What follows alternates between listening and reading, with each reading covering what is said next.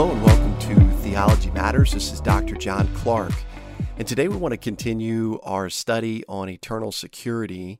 And as we said in the last study, we want to consider some objections to eternal security, some objectionable passages. Some would say, maybe through a certain sin or a certain consistency of sin, a believer could lose their salvation, while others might say that through sin, like a lifestyle or a pattern, that a person proves they never were saved. And so both of these lines of thinking end up in the same place, and that is that my faithfulness in life is necessary to observe and to prove or to disprove whether or not I do possess salvation. And so we want to look at some passages in this section on the Gospels, from the Gospels, that provide some objectionable, may cause some objections in people's minds as it relates to eternal security, or whether or not one can have assurance. And just as a quick review, when we talk about eternal security, we're using the definition from our friends at Duluth Bible Church, which reads this: eternal security means that one who has been genuinely saved by God's grace through faith alone in Jesus Christ alone shall never be in danger of God's condemnation or loss of his salvation, but are kept forever saved and secure by God's grace and power. And so when we talk about eternal security, we're talking about, or we're using that term to reflect the certainty of a person's salvation from God's viewpoint, whereas assurance of salvation reflects the certainty of a person's salvation from man's viewpoint. Now, your human experience and my human experience is an unreliable final authority for God's truth. People say, all the time, I once knew a person who claimed to be saved, but then he did XYZ sin, or began to live XYZ way, and thus he could not be a Christian. And the point is, when we come to the Word of God, we don't want to trust our own evaluation of things. We want to trust in the evaluation of God in His Word, as recorded in His Word. And so that's the whole goal of this series of studies, is to align our thinking and align our understanding and our evaluation with God's evaluation of eternal salvation as it relates to us, and how you receive it, which is, again, simple faith at a moment in time in the finished work of Jesus Christ, who died for your sins and rose again. Now, one of the most common passages that people bring up in terms of objections to eternal security is a passage found in Matthew chapter 7 and in verse 20. And just to kind of read the punchline, and then we'll come back and look at this passage. This is the way this works: is if someone says, well, somebody claims they were saved, but now they're living XYZ way, or they're committing XYZ sin, then typically this verse will come up in Matthew 7:20, therefore by their fruits you will know them. And the implication is that if someone is a true believer, and again, I hate to use those qualifications, but that's how people use the term. They'll say if someone's a true believer, then their fruits, in other words, they should have good works that are visible in their life. And so that begs the question, is Matthew 7:20, is that what Matthew 7:20 teaches? Is that what the context is? Well, I think some overall context of the book of Matthew would be in order here before we dive into this difficult passage. Again, the sermon recorded in Matthew 5 through 7 is known as the Sermon on the Mount, and it was given during the dispensation of law. Now, some may be confused initially because we've turned the page into the New Testament, and for many that's synonymous with the church age, but we're not talking about church age truth necessarily. Now, there's some overarching principles on righteousness that are found in the Sermon on the Mount, but basically we need to understand that the sermon recorded here was given during the dispensation of law. And primarily, when we look at the audience of this message, the message was directed toward Jesus's disciples. We see that in Matthew 5, 1 through 2, where he says, and seeing the multitudes, he went up on a mountain, and when he was seated, his disciples came to him. Then he opened his mouth and taught them, saying, and then you've got a bunch of red ink on your page all the way through the end of chapter 7. And right at the end of chapter 7, when the red ink ends, we also gather this information regarding the audience.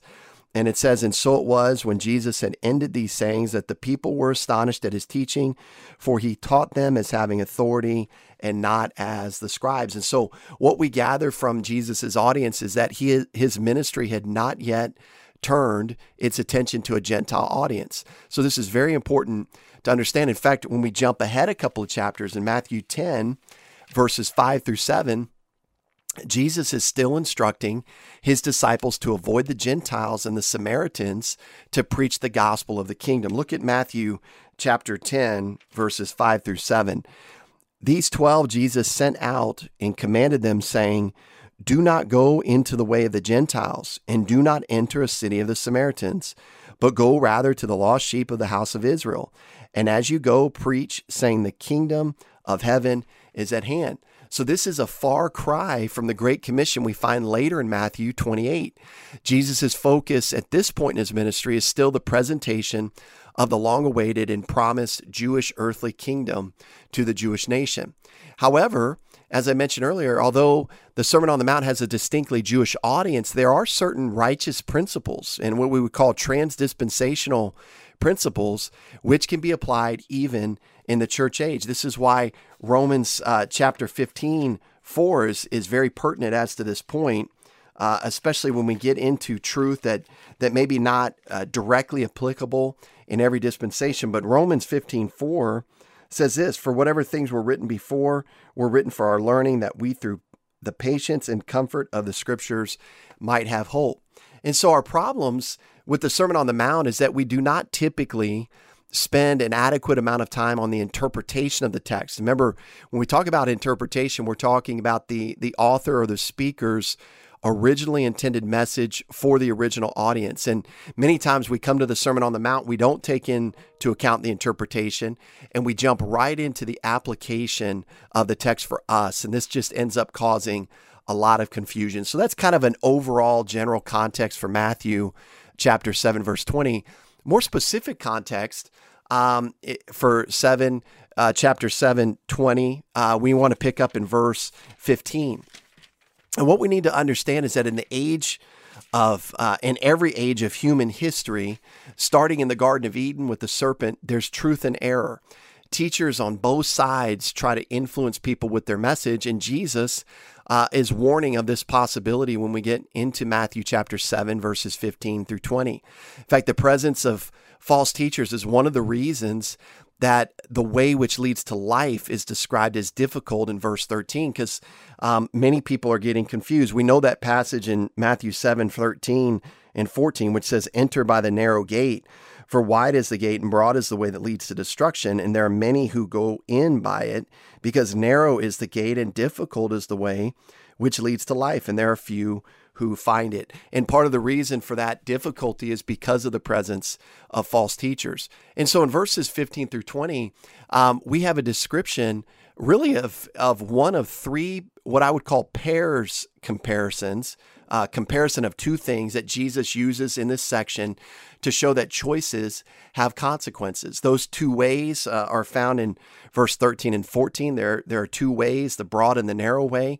Verses 15 through 20, there are two types of teachers. There's false prophets, and then there's true prophets. And then in verses 24 through 27, we see that there are two kinds of builders.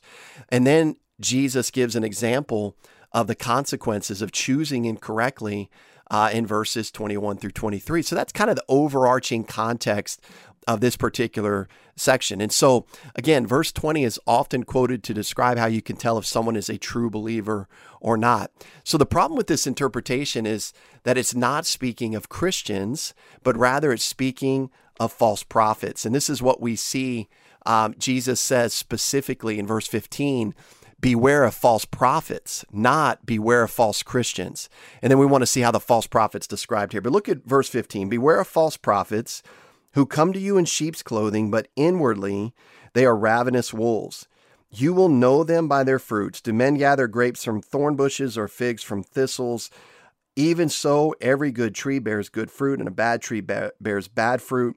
A good tree cannot bear bad fruit, nor can a bad tree bear good fruit. Every tree that does not bear good fruit is cut down and thrown into the fire. Therefore, by their fruits you will know them." And so how are they described? Well, the first description is in verse 15. They are outwardly wearing sheep's clothing.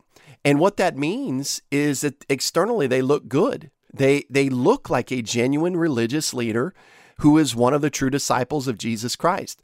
And so when people apply this passage, by the way, to Christians, what are they typically saying?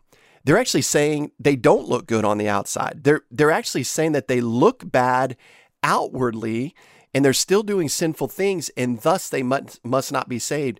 And see, it's the total opposite here. The group that Jesus is speaking about, these false prophets, are evil inwardly, but they actually look good on the outside. When people misuse this verse, they're saying that people are claiming to be Christians, but they look bad on the outside. That, in other words, their outward sinful activity is betraying them. That's not what Jesus is saying here. He's saying their outward activity actually looks good. They look like sheep. And so it's very important to see the distinction there. Secondly, another description, it says inwardly they are ravenous wolves. So even though they look good on the outside and appear to be a genuine disciple, they are very dangerous. And we know that false prophets and false teachers' ultimate goal is their own success. They don't even care who they might harm in the process.